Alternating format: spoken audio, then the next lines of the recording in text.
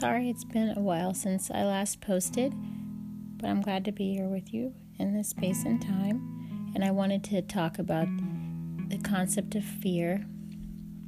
Fear is a really strong word that has a lot of negative connotation.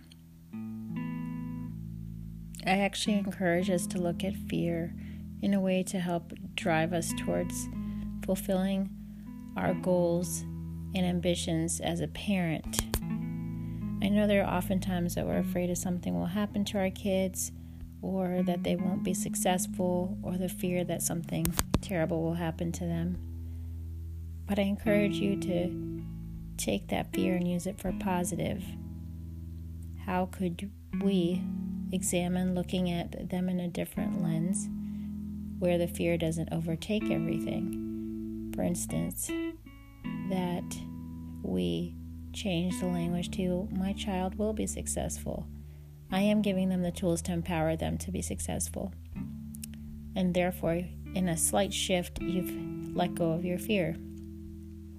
What does it look like when you realize that the fear is eating away at us all at times when it comes to parenting and in life in general?